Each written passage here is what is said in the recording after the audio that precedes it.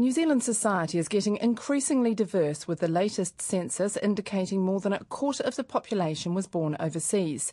But for some communities, that transition to New Zealand life is more challenging than for others, and sometimes cultures sanction activities outlawed in this country. This insight joins forces with Radio New Zealand's Voices programme to explore efforts to counter culturally motivated crime. A warning that some issues discussed in this programme could be disturbing.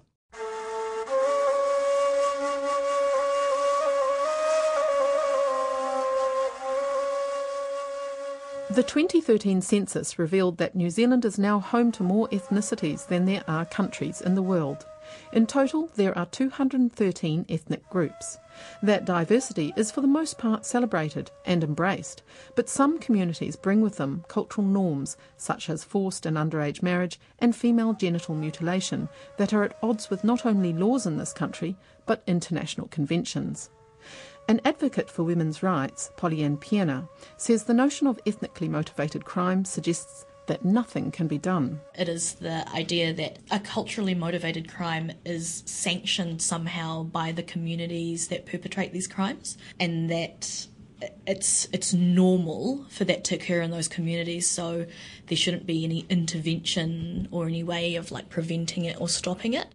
But the Police National Strategic Ethnic Advisor, Inspector Rakesh Naidu, says while violence and abuse can erupt in families from every part of New Zealand society, it is not acceptable to use culture to excuse some practices. We look at it as a human rights issue, and it's irrespective of whatever one's beliefs may be. We have human rights legislation in New Zealand, and we will function within that. I'm Linda Chanwai-Earl, and this insight investigates whether education and awareness needs to be backed up with more specific legislation. Shakti is an organisation that provides support services for women, children and families of Asian, African and Middle Eastern origin. The Centre Coordinator for Shakti in Wellington, Polly-Ann Piena, says many people have no idea the sort of treatment some women and children face in other countries is also going on here. These culturally sanctioned crimes are happening within a New Zealand context. In New Zealand as well? In New Zealand. So it's that people are bringing their own cultures, their own religions, their ideologies here, and that this should be a country where that's not okay. We've built so many campaigns around this idea that no violence at all is ever acceptable in New Zealand, and that if you need help, ask for it. And it's not okay. It's not okay to perpetrate violence, especially domestic violence or child abuse. But because people have come here from other places and they're bringing all of that sort of baggage with them, sometimes the message either doesn't translate, or that people within these communities, I guess, have a willful ignorance of these sorts of messages.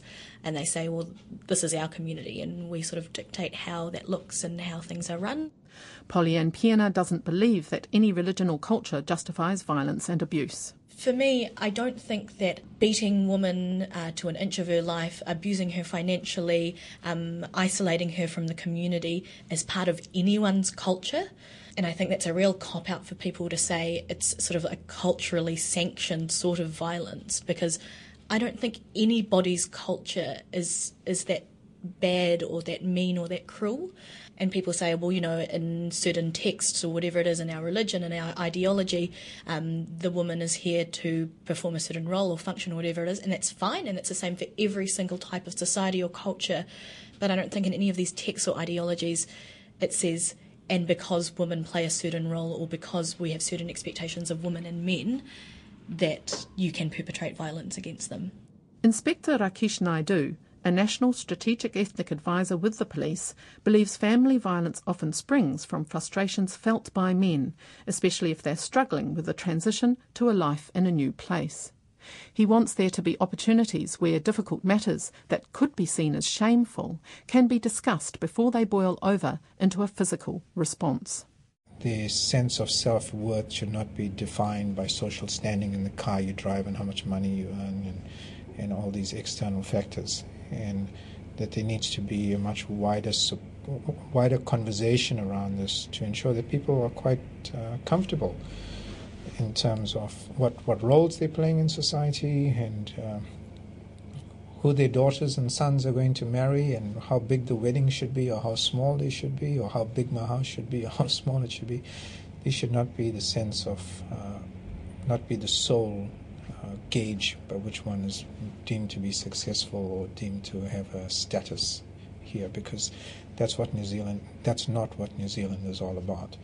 New Zealand places a high value on personal happiness, on the ability of the underdog to be anything that you want to be, to have a voice no matter in what, whether you the richest or whether you're the poorest, you have access to services that you can speak to people. When things do go wrong, Inspector Naidu says it's important that communities offer help and support rather than turn their backs. The wider community needs to embrace them and support them rather than blacklist them and say, oh, that family has problems, we shouldn't engage with them, or there's something wrong with them, and make them feel shunned and feel ashamed, and the gossiping starts. That's what continues the cycle of the silence, of the shame. And the violence. And I think that if we're able to address that shame and people can understand that it's not just them that it affects, but there's others that are under the same situation. He says without exception his experience is that community leaders are very supportive. Inspector Bridget Nimmo specialises in the area of family violence.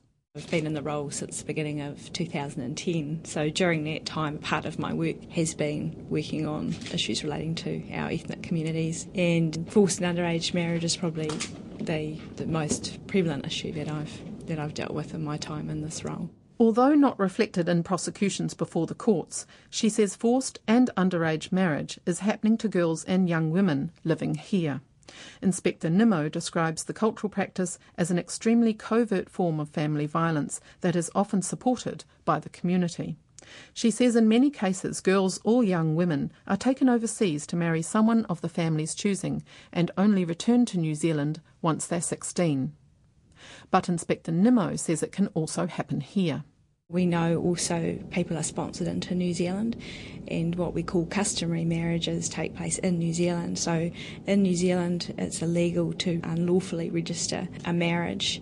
So what happens is a customary marriage can take place within the community and it's not registered in New Zealand, but for all intents and purposes that is a marriage. Shakti's Polyan Piena says under British law, underage and or forced marriage is an offence. It's acknowledged as a crime there, which is not in New Zealand. And it's not that people don't think it's a crime, but it's not in the Crimes Act. There's nothing here in New Zealand that says that is illegal, and so here are some penalties and sanctions for people who engage in these practices. And I know that they do a lot of interagency work so that people know that it isn't right. There's some really good programs happening in schools so that it's starting from a younger age that actually it's not okay to be married off at 14 and someone who's more likely than not much older than you. The UK is always used as a really, really good example of sort of how to do components of that right, but I think the first step is actually acknowledging in New Zealand that it is a crime and that it happens here. While having sex with a girl under 16 would be classed as statutory rape, the situation gets more difficult when a person turns 16. At that age, a young person is allowed to marry with their parents' permission. In the case of a forced marriage, it's the parents exerting pressure for this to happen. Inspector Nimmo says in many communities the practice of organised marriage at a young age endures. But there are some community leaders who believe in the practice and would support it. So therein is a real challenge for the woman, in particular in those communities, to bring this issue out and to be open. I think a good way of looking at it is looking at it as a human rights issue, and yes, for women, and trying to take the opportunities we have to go into these communities to talk to them.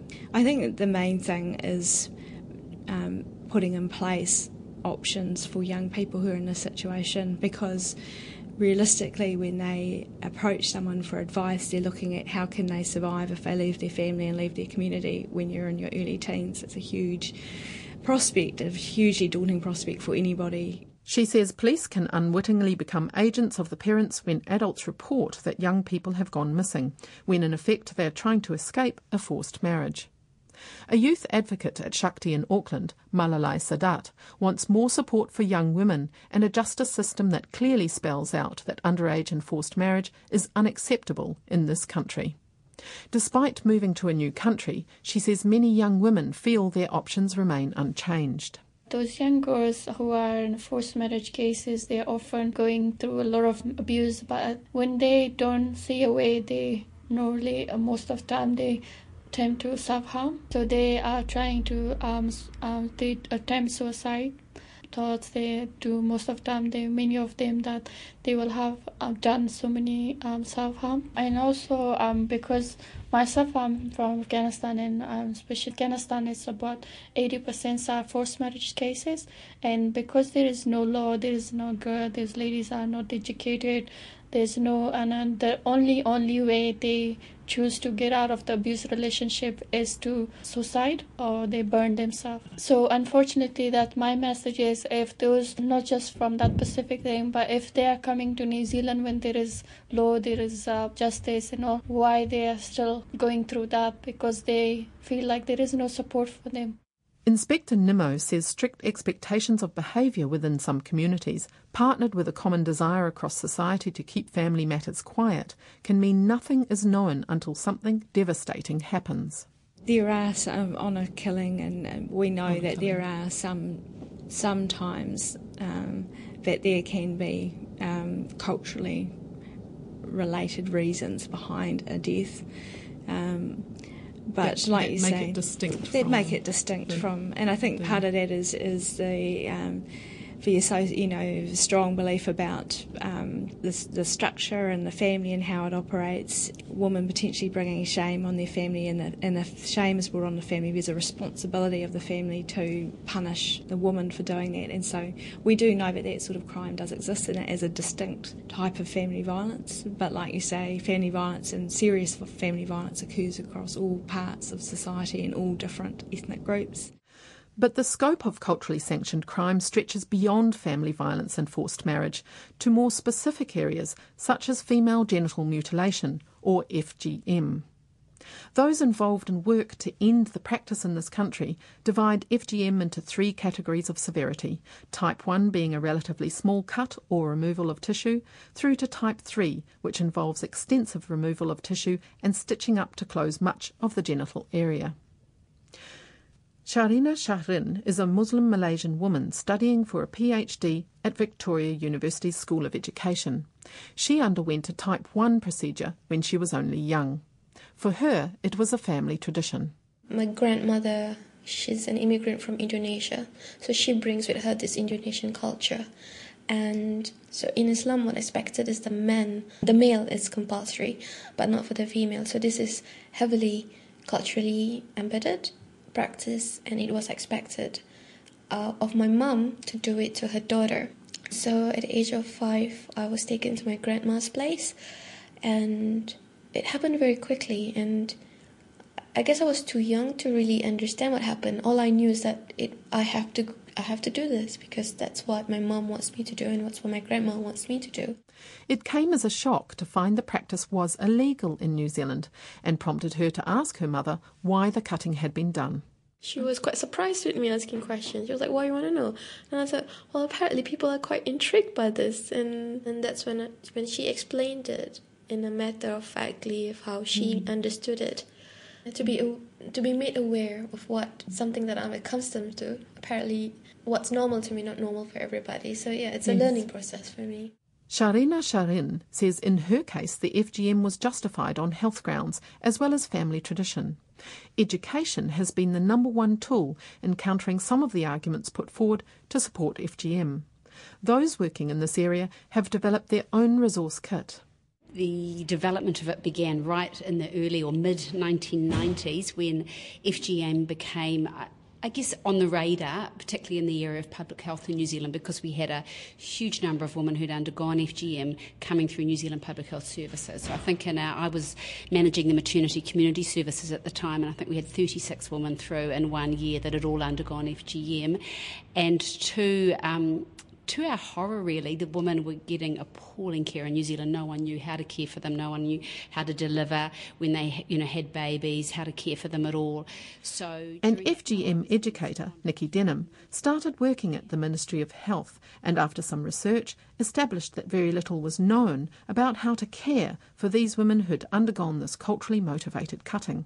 She also discovered that many women continued to support the practice. And there were also issues, many of the women that arrived in New Zealand also were keen to continue practising FGM. They wished for their children, at the time they'd come from a culture that practised FGM. A gynaecologist and obstetrician at Wellington Hospital, Rose Elder, sees women once or twice a year who have had FGM, but says colleagues treat others. Most of those who come into the clinics are women who have experienced the most severe form of female genital mutilation, type 3, and who are now pregnant. Dr. Elder says while the cultural practice causes extensive damage and leaves scarring both physically and mentally, it is possible to reverse some of what has been done. But often that in itself has an effect. A lot of the time it actually is quite straightforward to, surgically it's not that complicated to correct or to deal with. But a lot of it is the communication and dealing sensitively with these women about what they can expect, and also ensuring that they understand that we can't rejoin what has been sewn up centrally, that it's illegal in New Zealand to do that. So kind of preparing them a little bit for what to expect when you do reverse it, and also what we do for treatment for afterwards, and how it will be a little bit different. Even the simple things of how to passing urine might sound very different in the toilet because the flow is much better. So those small things and what their expectation is they're often quite scared about how it will change them to have it reversed. These people come often from communities that have feelings about FGM that may mean that they're viewed somewhat differently if that has been reversed. You can't assume that everybody will be happy for you to do this, and certainly many are quite nervous and scared. And I think a lot of them that we see in clinic, actually them getting to clinic has been a major step for them, and even just talking about it, let alone examining them or doing the procedure. Dr. Elder says she can see no health justification for even the most limited form of FGM. But many see a cultural contradiction in talk about strengthening legislation against FGM, while in the West men are circumcised and women are allowed to get any part of their body pierced if they want to. For FGM educator Nikki Denham, there are important differences that separate these practices, and the primary one is consent. For example, a parent taking a 2-year-old child and performing putting a clitoral ring in would not be considered, appropriate or acceptable in New Zealand because the child has no consent. The second issue is just regarding the whole definition of what is incision. Is incision a small prick, or is it a full, big... excising? Is it a really big incision? Because if you're using the analogy of piercing, if it's a very, very big incision, you may actually damage the tissue, which on a young growing child, when the genital region is still developing, could cause long-term, serious harm. So there are those two issues which I guess define it as different. On saying that, though, I think it's important for us to understand that perspective, because I think we're very quick to jump to being quite judgmental about FGM. Piercing is done for cultural reasons. Breast implanting is done for cultural, reasons, because we're in a society that says this is cool and it's beautiful and, important to look like that. So it gives us a little bit of an understanding of FGM being performed for cultural reasons. Nikki Denham supports clarification of the legislation so that not just cutting away, but cutting into is illegal. We have had some issues within the communities, in fact wider communities that practice FGM, where in fact there has been incision to the clitoris. When we speak with the community and you talk about incision, it's often termed sooner. For some women it means full removal, for others it just means a pricking or a piercing.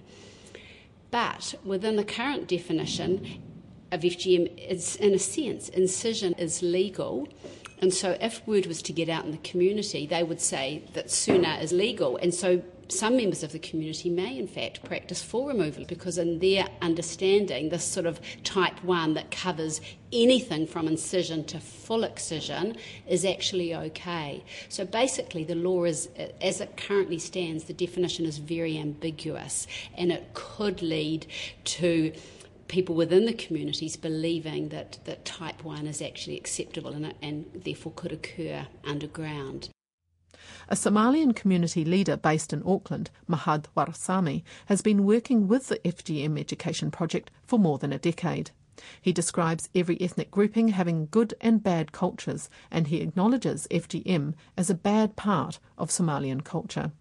But he says the work done within the community means the practice is no longer important in New Zealand, although the tradition in Somalia is for the most extensive Type 2 and 3 forms of FGM. And Somali culture was back home. It was one of the type 3 of FGM, one of the tough one. And that's what we practice in Somalia. But now, when I see the community people, mothers, and especially this culture, always mothers and grandmothers are the one who uphold their daughters. They feel it's safe for their future marriage and things like that. But it's not. It's not helping for man, or it's not helping for anyone. It's not healthy for the girl. It's not healthy for the, when you're married. It's not helping anyone. It's only, I think it's a bad attitude people believe is. For Inspector Rakesh Naidu, the Police National Strategic Ethnic Advisor, it's vital that FGM education efforts are owned and driven by the community. The educators speak the language. They are from that community. They're women talking with women. And in this way, and the workshops and education is largely done in the homes. So it's familiar settings. It's something that is done where the conversation can be had in a safe environment. It's something that has been developed by the community for them. And the people involved in the education program have been very deliberate and conscientious in ensuring that it's not something where the community is seen as they are being targeted or they are being shamed, but rather that it's a positive conversation about what is going to happen to you as a resident in New Zealand. Why does FGM take place, and what is it that we need to ensure that it doesn't happen in New Zealand? But those working at the community level are not the only ones who believe there is a need for change in the justice system to support all the awareness and education already going on around culturally sanctioned crimes.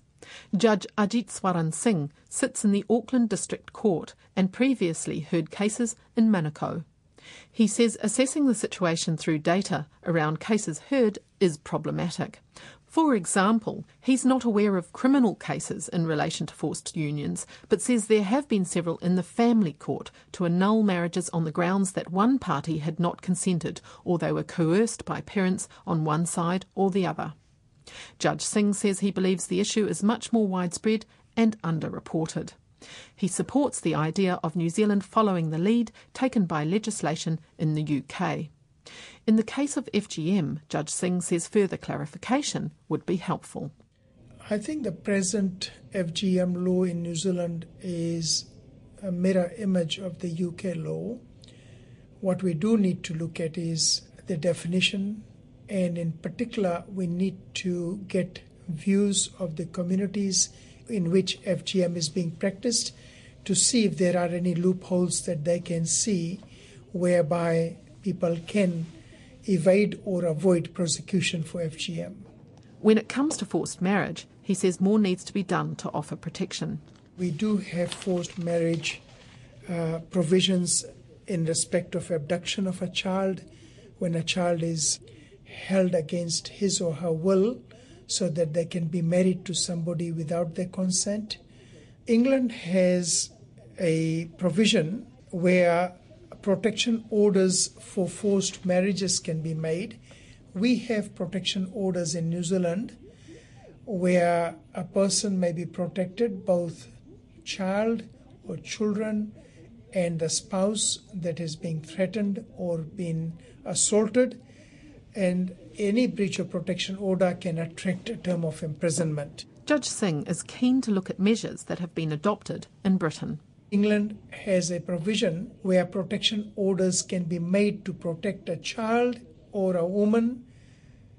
If he or she is forced into marriage, then there would be a breach of the order, which I understand could possibly attract a term of imprisonment.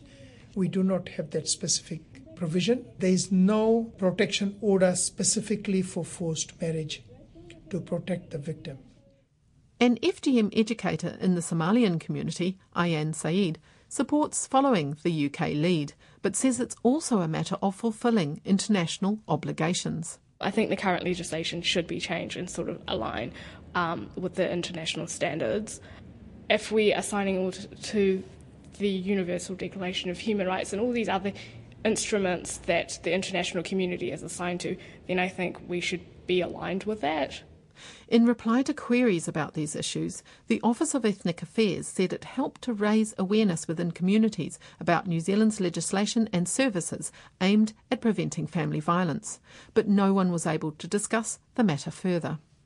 However, the newly appointed Minister of Ethnic Affairs, Peseta Sam Loto Ienga, was happy to speak about protecting those that are vulnerable. He says those at risk should be receiving the same level of support and protection no matter what community they come from. He stressed the importance of having representatives of different communities recruited into various agencies, be it the police or social services. Peseta Sam Loto Ienga said while understanding the difficulties involved in adapting to a new country, everyone must comply equally with the law.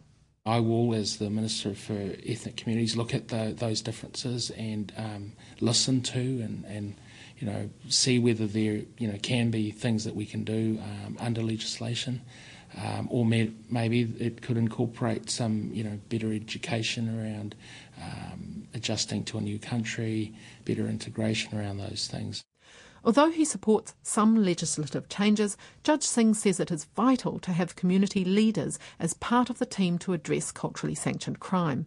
And that message is backed up by Mahad Warsami, who says while the law is important, nothing is as strong as communities themselves wanting change. That debate happening in the community was more powerful than anything else. The law from the parliament, anything that this, although it was helpful when you say, if you do this is a criminal in New Zealand, it's really helpful. But when the community start discussion and say, what's the interest? Why are we doing this? I'm Linda Chanwai-Earl, and that's Insight for this week. If you'd like to contact us, you can send an email to insight@radionz.co.nz or send a tweet to rnz_insight. This program was produced by Philippa Tolley with technical production by William Saunders.